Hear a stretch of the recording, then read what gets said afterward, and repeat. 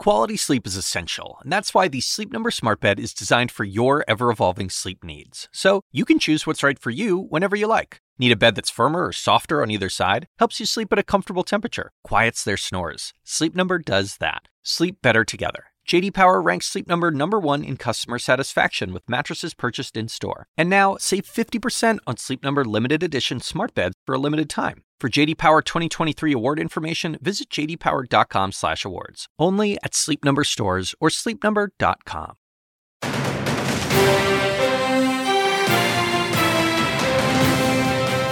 Done deal. President Biden is ready to break ground on his infrastructure bill. Finally, Infrastructure Week. But his moderates hold the line on his social safety net bill. Can he deliver that too? I'll speak with Energy Secretary Jennifer Granholm and House moderate Democrat Josh Gottheimer. And new playbook? Republicans make gains with voters who backed Biden, raising hopes for a House GOP takeover next year. Let's climb that hill together. Have Republicans found a way to manage the Trump factor? GOP Governor Larry Hogan joins me in moments. Plus, message received. Democrats point fingers about their election losses. What lessons should the party learn? We must get back on the ground and impact the things that are important to people. The mayor-elect of New York City, Eric Adams, is here, as well as Virginia's Democratic Senator Mark Warner.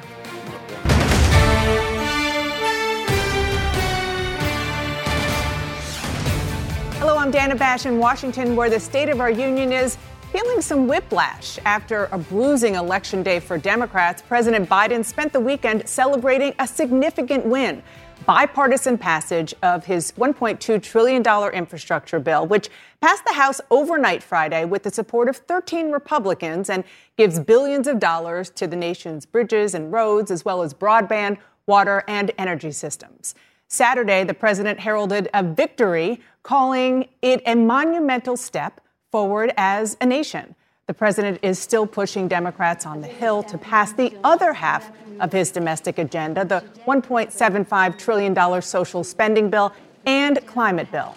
The administration had hoped to pass this legislation together, but the timeline for the larger bill slipped last week after moderates in the House demanded more information on the bill's cost. Joining me now, someone who was deeply involved in the push for the infrastructure bill, Energy Secretary Jennifer Granholm. Thank you so much for joining me. Nice to see you in person. It's a very large piece of legislation, almost law. I want to narrow in on a couple of specific parts of it. The president said yesterday that the bill will, quote, reduce supply chains bottlenecks now and for decades to come, and, quote, ease inflationary pressure. When can American families expect to feel that relief? Yeah, this is a really great question, because obviously the president is focused really in the short term and in the long term. In the short term, these inflationary pressures, the price of fuel, for example, is high and at the top of his list.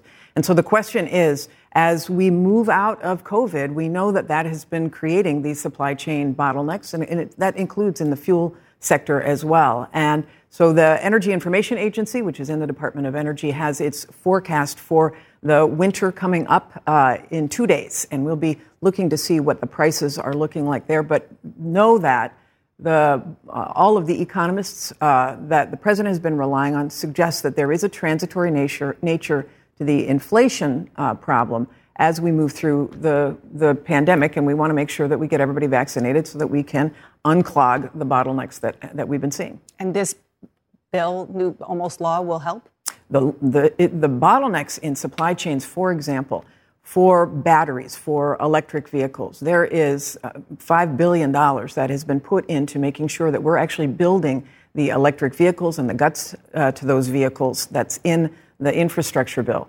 Putting people to work in good-paying jobs will certainly help. So there's, with the two pieces, it's going to be 2 million jobs per year that are created. Good-paying jobs and investing in our nation for the future is critical. And there's a lot on climate and electric vehicle chargers. Yeah. When will that network be ready? And when do you think the majority of drivers will be using electric vehicles? Yeah, well, as you probably know, the auto industry itself has said that they want half of their fleet to be electric new vehicles sold by 2030.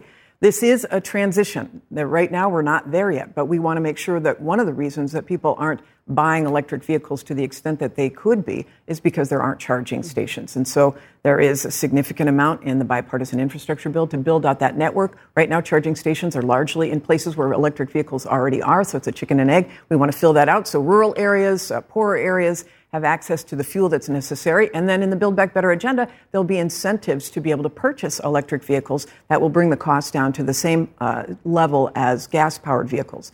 That all of that is happening. This is part of the long term. The build out of this will occur over the next few years. It's not going to happen in 1 year. It is a multi-year bill. So this is why the president has his eye on the future to make sure that we get the clean energy necessary to make sure that the United States is taking advantage of this new global economy. Having just come back from Glasgow yesterday, it is really important for us to take a stake in this whole clean energy economy. And that's what this bill starts to do. And let me ask you, you're talking about all these things that you say that it's going to do. I don't need to tell you that Tuesday night was not great for Democrats.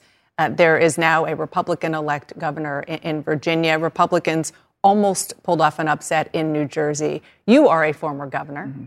What lessons do you take away from Tuesday night? That we, thank God, and I think that the Democrats in the House got this message very loud and clear, passed the bill, right? And passed the second part, too, because these contain things that everyday people care about. The governor of Michigan today, Gretchen Whitmer, ran on the phrase, fix the damn roads. And that's what this bill does. It fixes the damn roads. It fixes your bridges. It gets broadband to real people. It fixes your homes so that they're not leaking energy. It invests, the second part, invests in childcare, which we know we're the only, industrialized nation that doesn't help families with childcare. These are the basics, bringing down the costs of living for real people so that you're not paying $500 a year to fix your car because you ran over a pothole. Well, you mentioned cost of living. I got to ask you about gas prices. Yeah. So according to AAA, the national average of gas prices is now $3.42 a gallon. Bank of America is predicting crude oil prices could soar another 50% by next June. Could the average gas price in America be $4 a gallon in the United States soon? Well, we certainly hope not. As I say, the Energy Information Agency is going to put out their forecast this week. The president is all over this. Of course, every president is frustrated because they can't control the price of gasoline because it's a global market. He can call upon increased supply, which he has done. And OPEC is unfortunately controlling the agenda with respect to oil prices. OPEC is a cartel and it controls over 50% of the supply of gasoline. Is there anything that the Biden administration can do about OPEC? Well, he can call upon them to increase supply, and they have chosen this past week not to do that. So that is going to increase the chokehold on access to affordable fuel at the pump. And so the president is looking at all of the tools that he has. What about the strategic petroleum That's one of the reserve? tools that he has, and he is certainly looking at that, and I think we'll be looking at that forecast that's coming out on Tuesday to me. Should Americans, in what will likely be a cold winter, most of them are, expect to pay higher prices for heating their homes? Yeah, this is going to happen. It will be more expensive this year than last year. We are in a slightly beneficial position, well, certainly relative to Europe, because their chokehold of natural gas is very significant. They're going to pay 5 times higher.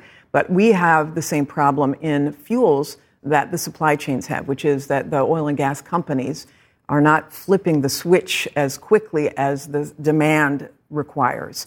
And so that's why the president has been focused on both the immediate term and the long term. Let us get off of the volatility associated with fossil fuels and associated with others who don't have our country's interests at heart and invest in moving to clean energy where we will not have this problem. And that's so much of what these two bills are focused on. Secretary Granholm, thank you so much for coming in. Nice to see you. Appreciate it.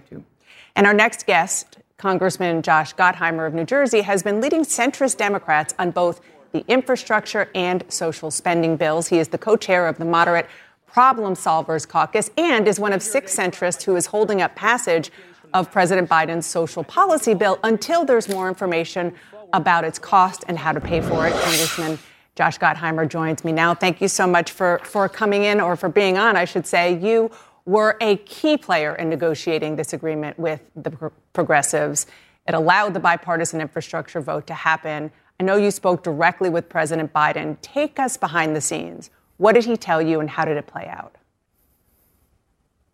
Well, first, thank you so much for having me. And obviously, this is a big win this week for the country and obviously people I represent in Jersey in terms of investing in the infrastructure. The Secretary was just talking about our roads, our bridges, our rail, getting the Gateway Tunnel between New York and New Jersey built, our water and broadband. So much, and it was bipartisan, Democrats and Republicans coming together. And the president, well, I must say, there was lots of back and forth, of course, between some of my colleagues to get this across the finish line. The president really helped, working with both sides, trying to bridge some of the divide.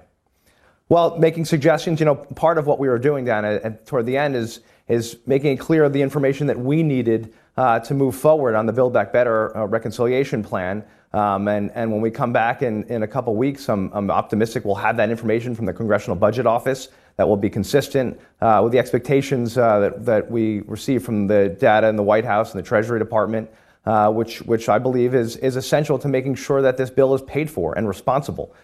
Given how much good is in there, like reinstating the state and local tax deduction with lower taxes and helping with childcare and pre-K and fighting climate change. And the president really was there were issues we were trying to work through and make it clear to our colleagues that we need that information to move forward, to do the responsible thing. But that immediately we had to vote on the bipartisan infrastructure plan, which, as you know, Dan, has been sitting in the House waiting for action since early August. And you're talking about 2 million jobs a year on the line, and we want to get those shovels into the ground. So to me, it was, he really helped bridge some of the divides, and we were able to move forward and get that vote done, and we're going to get it to the president's desk now. So let's look ahead. All eyes are now on that $1.75 trillion package, new social safety net programs, climate provisions. Here's what Senator Bernie Sanders said on Twitter about the timeline for passing the social safety net bill. He said, conservative House Democrats committed to voting for the Build Back Better Act no later than the week of November 15th. Their constituents are watching.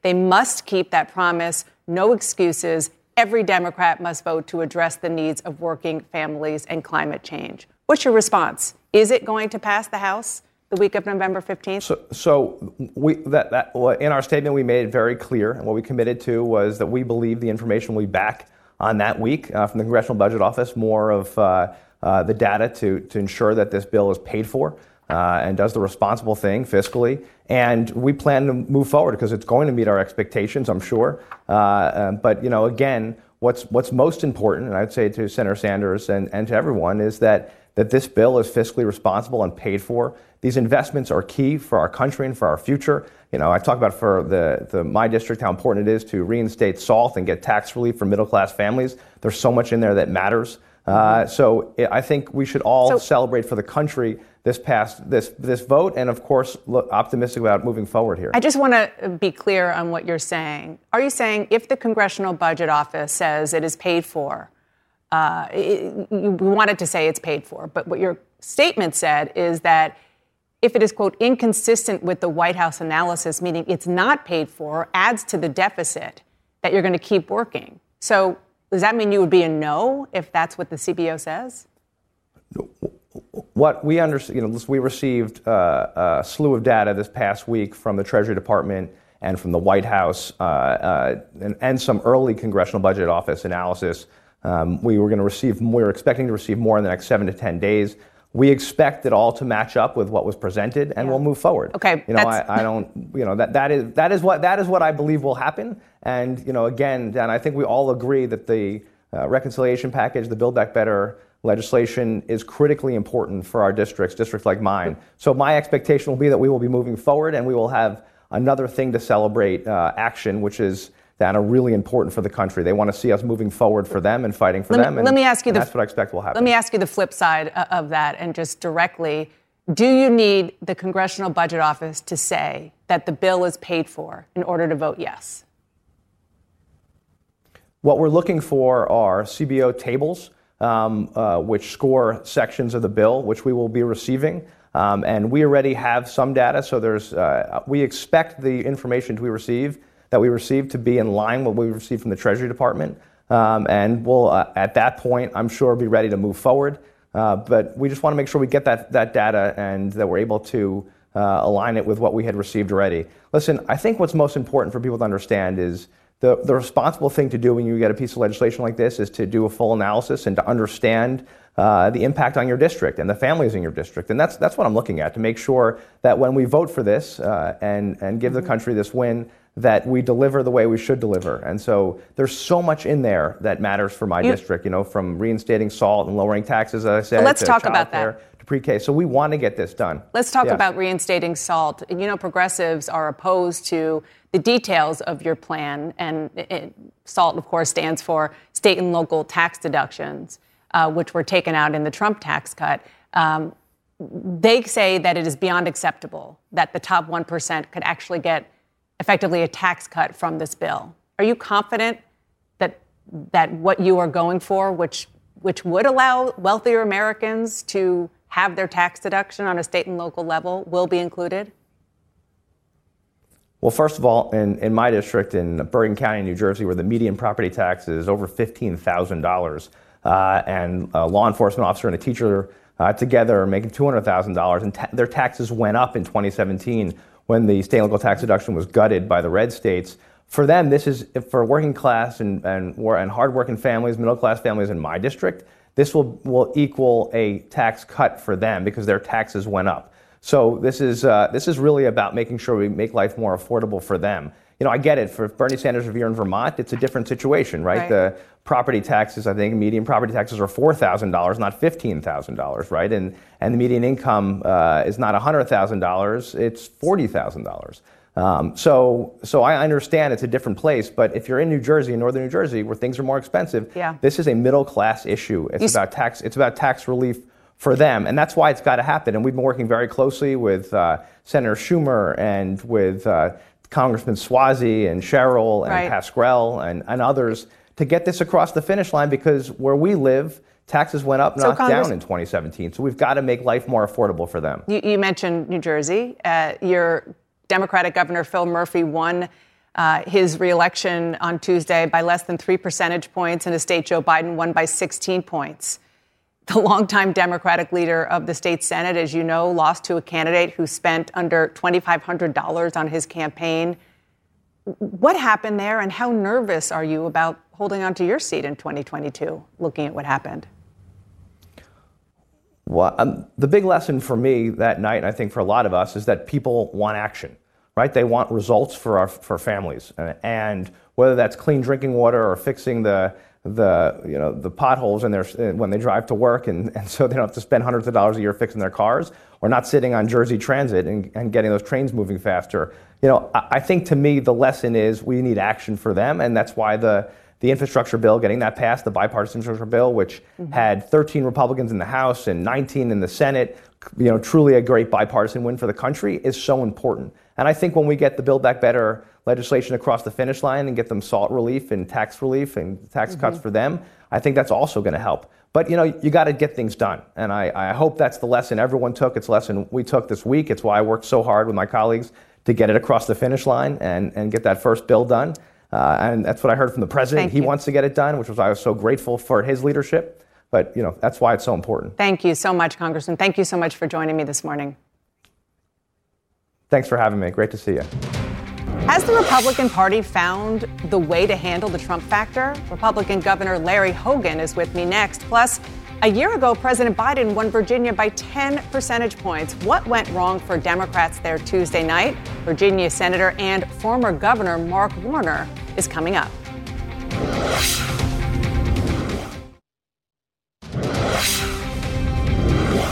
We can no longer talk about the past and the past elections. No matter where you stand on that issue, no matter where you stand, it is over. Former presidential candidate Chris Christie speaking yesterday. He, of course, backed former President Trump in 2016, but is now warning against his 2020 election lies, as some in the Republican Party feel a new sense of hope after Tuesday's election night. Until Trump decides whether he will run again in 2024, the party will have found maybe another way to win without him. Well, let's talk about that. Joining me now is Maryland Republican Governor and possible presidential hopeful himself, Larry Hogan. Thank you so much for coming in. Good morning. Let's talk about what Glenn Youngkin did in Virginia. He had a delicate balancing act that he seemed to pull off. He appealed to the Trump base, the Republican base, and he didn't alienate independents and suburban voters. What did you learn from the Youngkin playbook? I think, first of all, Glenn Youngkin did a terrific job, and he connected with voters. You know, Terry McAuliffe tried to make it all about Donald Trump. I mean, every time he opened his mouth, he talked about Trump. And the election really, Youngkin tried to focus on solutions to problems and focused on issues. And I think, you know, voters want to hear more about what you're going to do for them rather than what you want to say for or against the former president. And Youngkin, I think, balanced. He did what we did in 2018 and 2014, which was fire up and energize the base while also appealing to suburban voters. It's not a choice between do you want to turn off the base or do you want to appeal to a broader audience. It's what I've been talking about for more than a year, that we have to have a bigger tent, that we have to have a message that resonates with people that are swing voters. One of the things that he was able to do is keep his distance in a certain way from the former president, Donald Trump. The midterms coming up are quite different. Trump is already very involved. He's planning on hitting the campaign trail. Are you worried that that will hurt Republicans? Well, I'm concerned about it. It's obviously, an issue to contend with. And if the former president interferes with primaries and tries to help nominate folks that are unelectable in a general election and say swing districts and purple states, that's going to hurt. But look, this has been a constant problem. Like, I was reelected. I ran 44 points ahead of President Trump in Maryland in 2018, in between him losing, by 30 points in 2016 and 20. So it is possible. Mm-hmm. The Democrats have been trying to make it all about Trump, and I think that's a mistake. I also think the Democrats, Joe Biden ran as a centrist, saying he was going to bring the country together. I think that's why he won. But he's, the kind of out-of-control wokeism and far-left progressive caucus that almost screwed up the infrastructure bill, I think is going to hurt him. Yeah, and you mentioned the fact that the former president is already getting himself involved in primaries. I mean, one of the reasons why Glenn Youngkin was so successful is because, yes, he had the endorsement of the former president, but he stayed out of it. And there's no guarantee in other states where he feels like he has more popularity that he will not get more involved. What's your message to him? I think that's going to be something that we're going to have to contend with. I mean, he's likely not going away, regardless of what the future holds for him. But if the Republican Party wants to be successful at winning elections, I agree with the clip you showed from my friend Governor Christie, who said we can't look back and constantly relitigate what happened in 2020. We got to look to 22 and 24. And we've got to have a message that appeals to more people. It's not about the former president, but there's no question Glenn Youngkin did a good job of not alienating that base. But Trump never set foot in the state, which was a great thing for Glenn Youngkin and for the country. Let's talk about the bipartisan infrastructure bill that passed the House finally. Only 13 Republicans voted for it. I know that you were a big supporter. You helped get it to the finish line with your lobbying. But House Republican leaders lobbied their members to vote no. Well, it's a long, sad story, but it finally had a sort of a happy ending. I worked on this for a year at the NGA. I held a summit in April where the problem solvers and Josh Gottheimer and Brian Fitzpatrick, his Republican co-chair, we had 29 Republican votes at that time. We crafted the basic size and scope of this bill. So what happened? What happened was President Biden agreed to a bipartisan compromise that did not include any of the far left stuff on the second package, and then changed his mind and backtracked. It passed overwhelmingly in the Senate with 69 votes. The House should have taken it up the next day, and it would have passed overwhelmingly with 29 votes. But two things happened. One, the Democrats broke the agreement and tried to conflate the other far left bill that has nothing to do with infrastructure and say the progressives hijacked it and said we're not going to vote on this unless we get everything we want. Well, that's not what a compromise is, and it's not what the president agreed to. You also had all that time, several months went by, and you had President Trump attacking Republicans on infrastructure. You had the progressives saying they have to be together, and Republicans said, hey, I don't want to be a part of that. Well, the president is going to sign this likely into law next week. You're a candid guy. Is this a political win for him? I think it is. I think it could have been a much bigger win. I mean, he nearly snatched defeat from the jaws of victory. It should have been an overwhelming win back in August. And I think he should not have let it get sidetracked by the progressives in the House. I think that was bad for Joe Biden.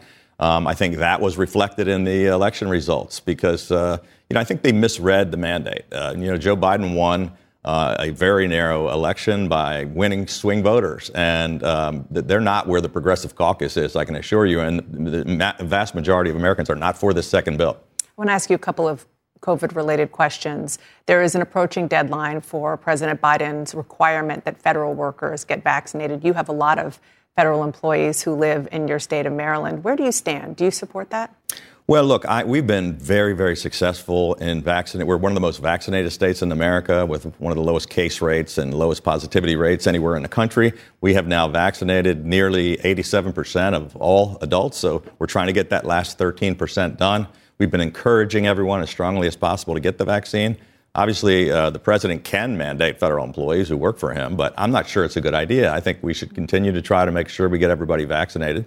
But there are obviously we just got a 400-page set of regulations late Friday, which we haven't reviewed, on what exactly he's trying to accomplish. There's court cases already put it on hold. There's legal constitutional questions that have to be answered. Look, I agree with the president. We need to get everybody vaccinated to get out of this pandemic, but I don't think the way he's going about it is the right way.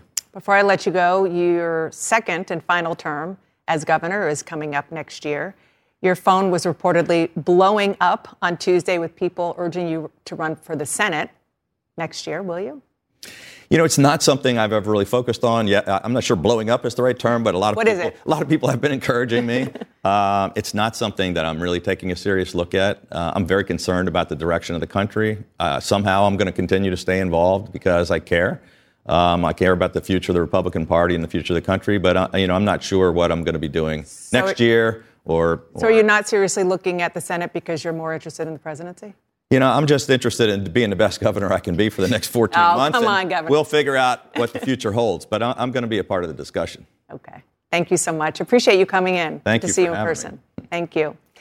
And one of the first people to congratulate Democrats on the passing of their infrastructure bill Friday, the man who just lost his race for Virginia governor, Terry McAuliffe. Well, he called the new law a big win, or soon-to-be law, a big win for Virginia. But you have to imagine that privately his language was probably a bit more colorful since he's been pushing for Democrats for months to pass the bill before the election that he ended up losing. Well, joining me now is the Democratic senator from Virginia, also former governor of Virginia, Mark Warner. Thank you so much for joining me, Senator. So you also have been calling for this bipartisan infrastructure bill to pass for months.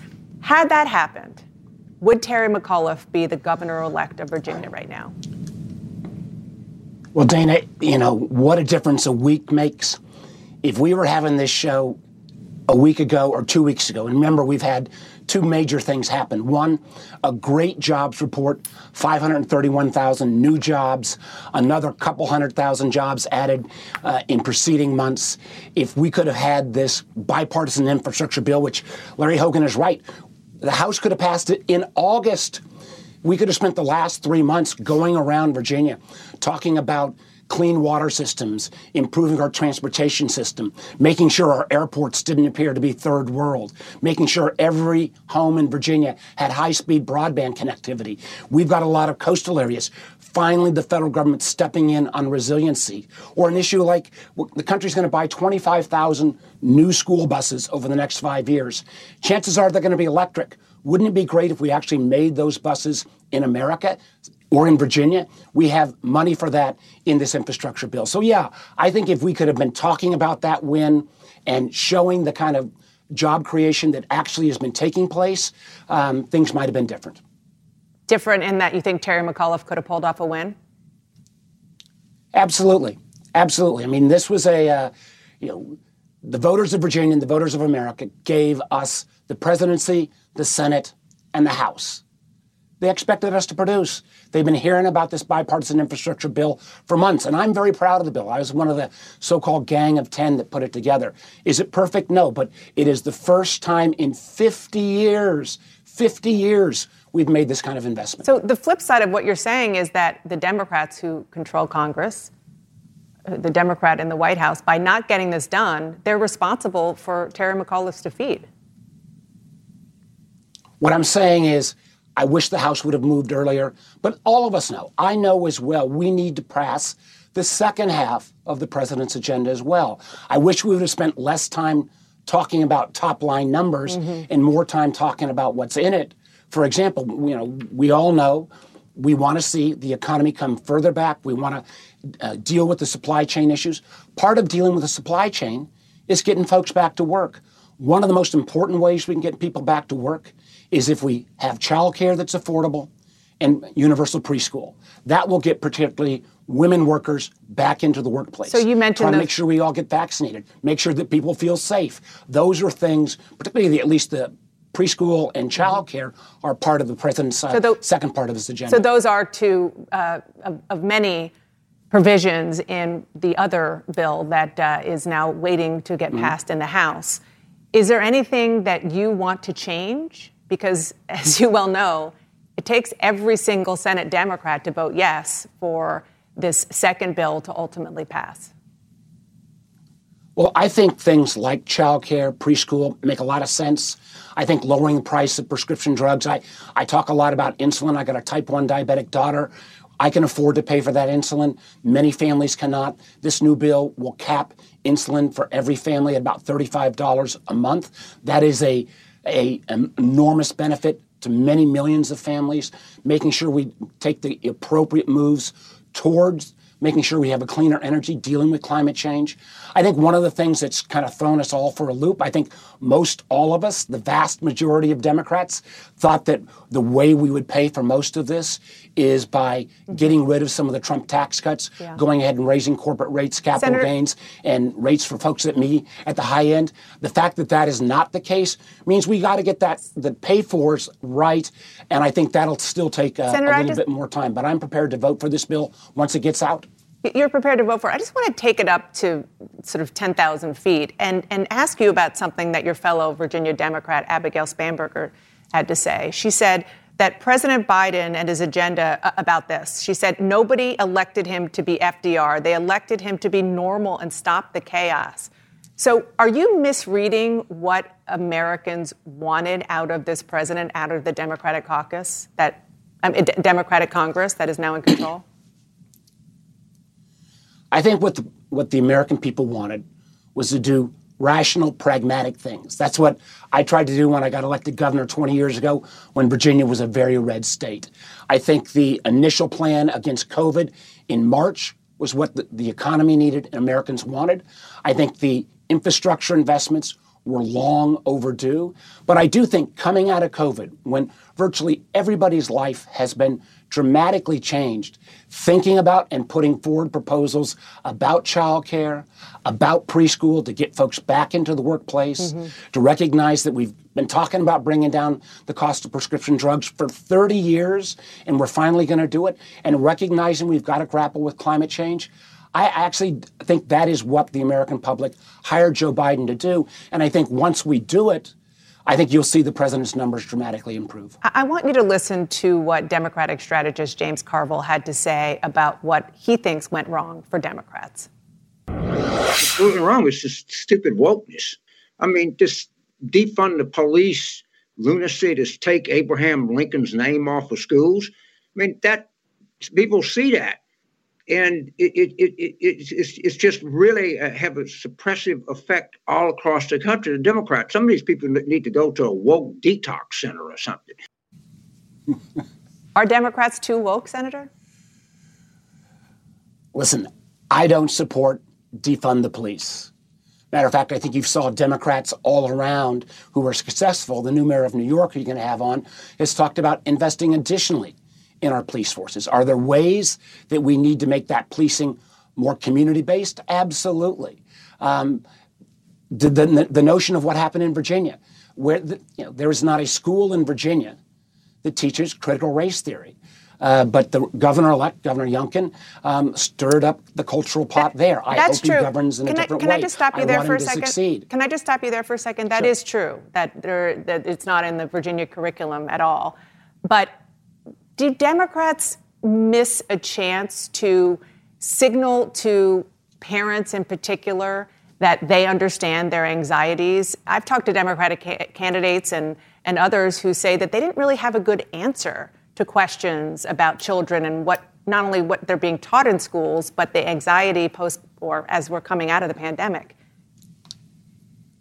Dana, I think Glenn Youngkin touched a nerve that was felt in Virginia, but frankly, felt all over the country. And I think sometimes our response, yes, we need to make sure that we increase teacher pay. Matter of fact, the federal government has put more money into education, both under Trump and under Biden, in the last 18 months through COVID than ever in our history.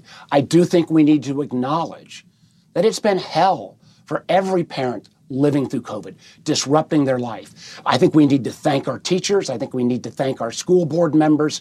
And I think we needed to have acknowledged the challenge that parents have felt and that we need parents' involvement in their kids' education. And candidly, when we think about additional funding for school, I think one of the most important things we need to have talked about and should be talking about is I think a lot of those kids and a lot of folks, frankly, that have been working in schools are going to need some mental health assistance. I think the aftermath of COVID is not going to be simply solved as we get these schools reopened, but getting schools reopened does require the kind of hard choices this president has made about vaccines.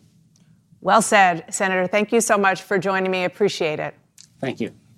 And he's the incoming mayor of New York City, and he's got a unique history and a unique message. Eric Adams joins me next.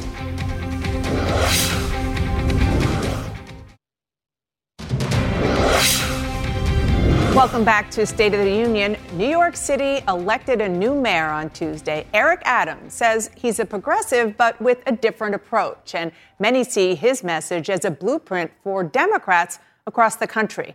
Joining me now is New York City Mayor-elect Eric Adams. Thank you so much for joining me this morning. I appreciate it.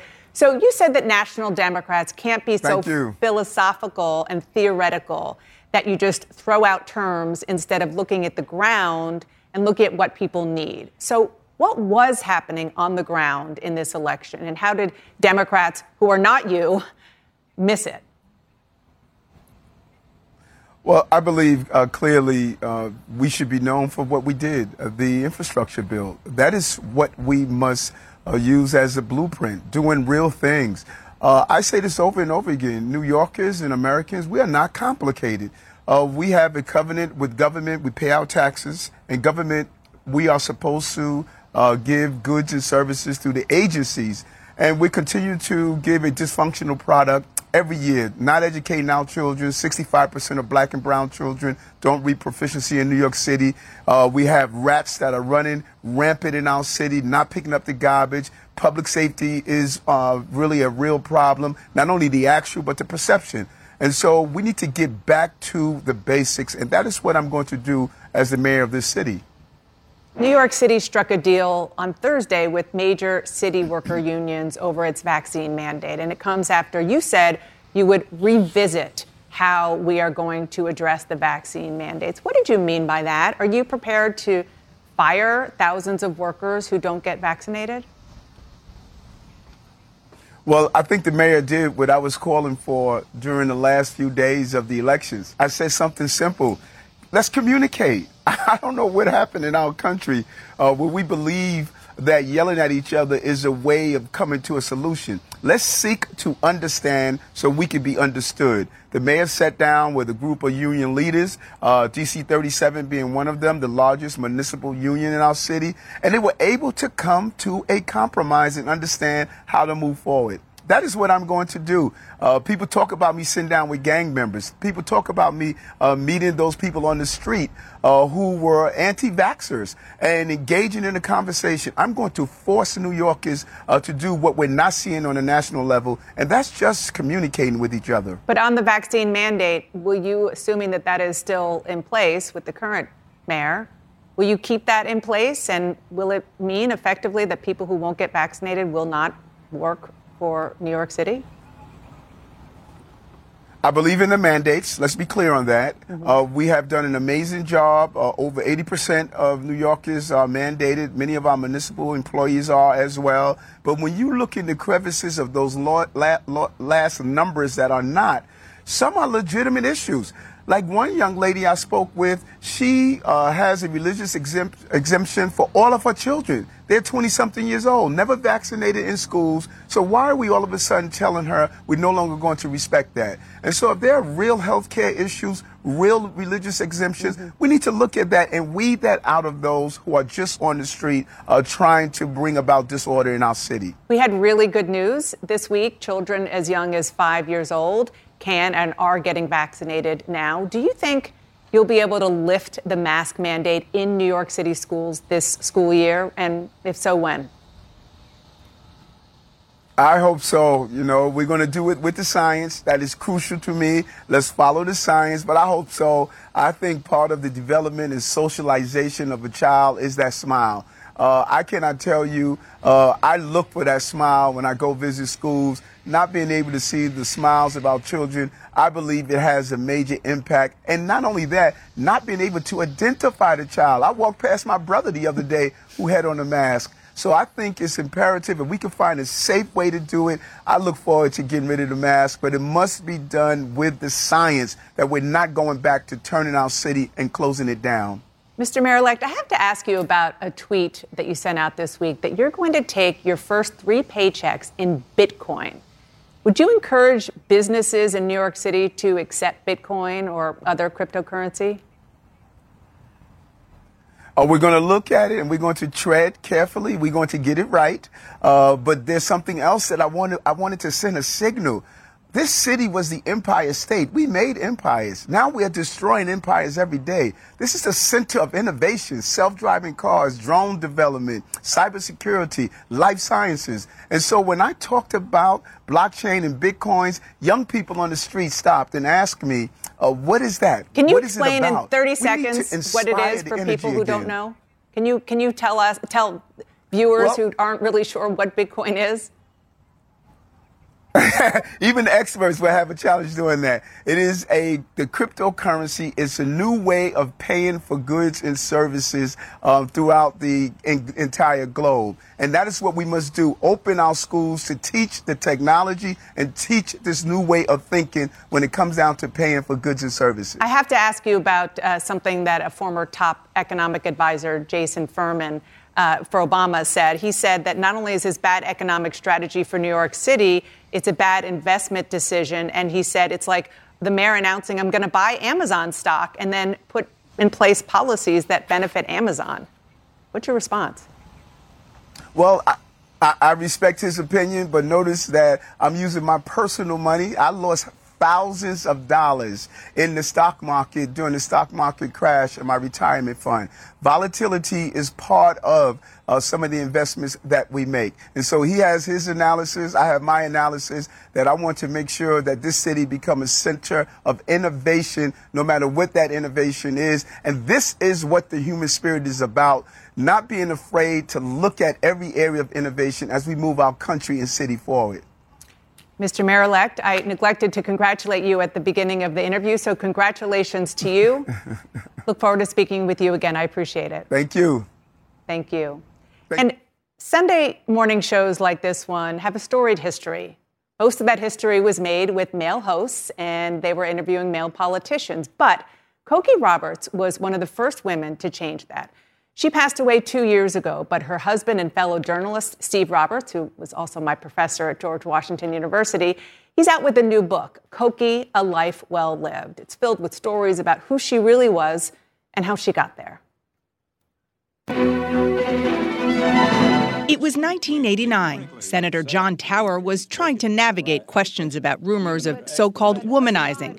He then turned to the only female interviewer on the panel, Cokie Roberts. What is your definition of womanizing? Well, I think most women know it when they see it, Senator.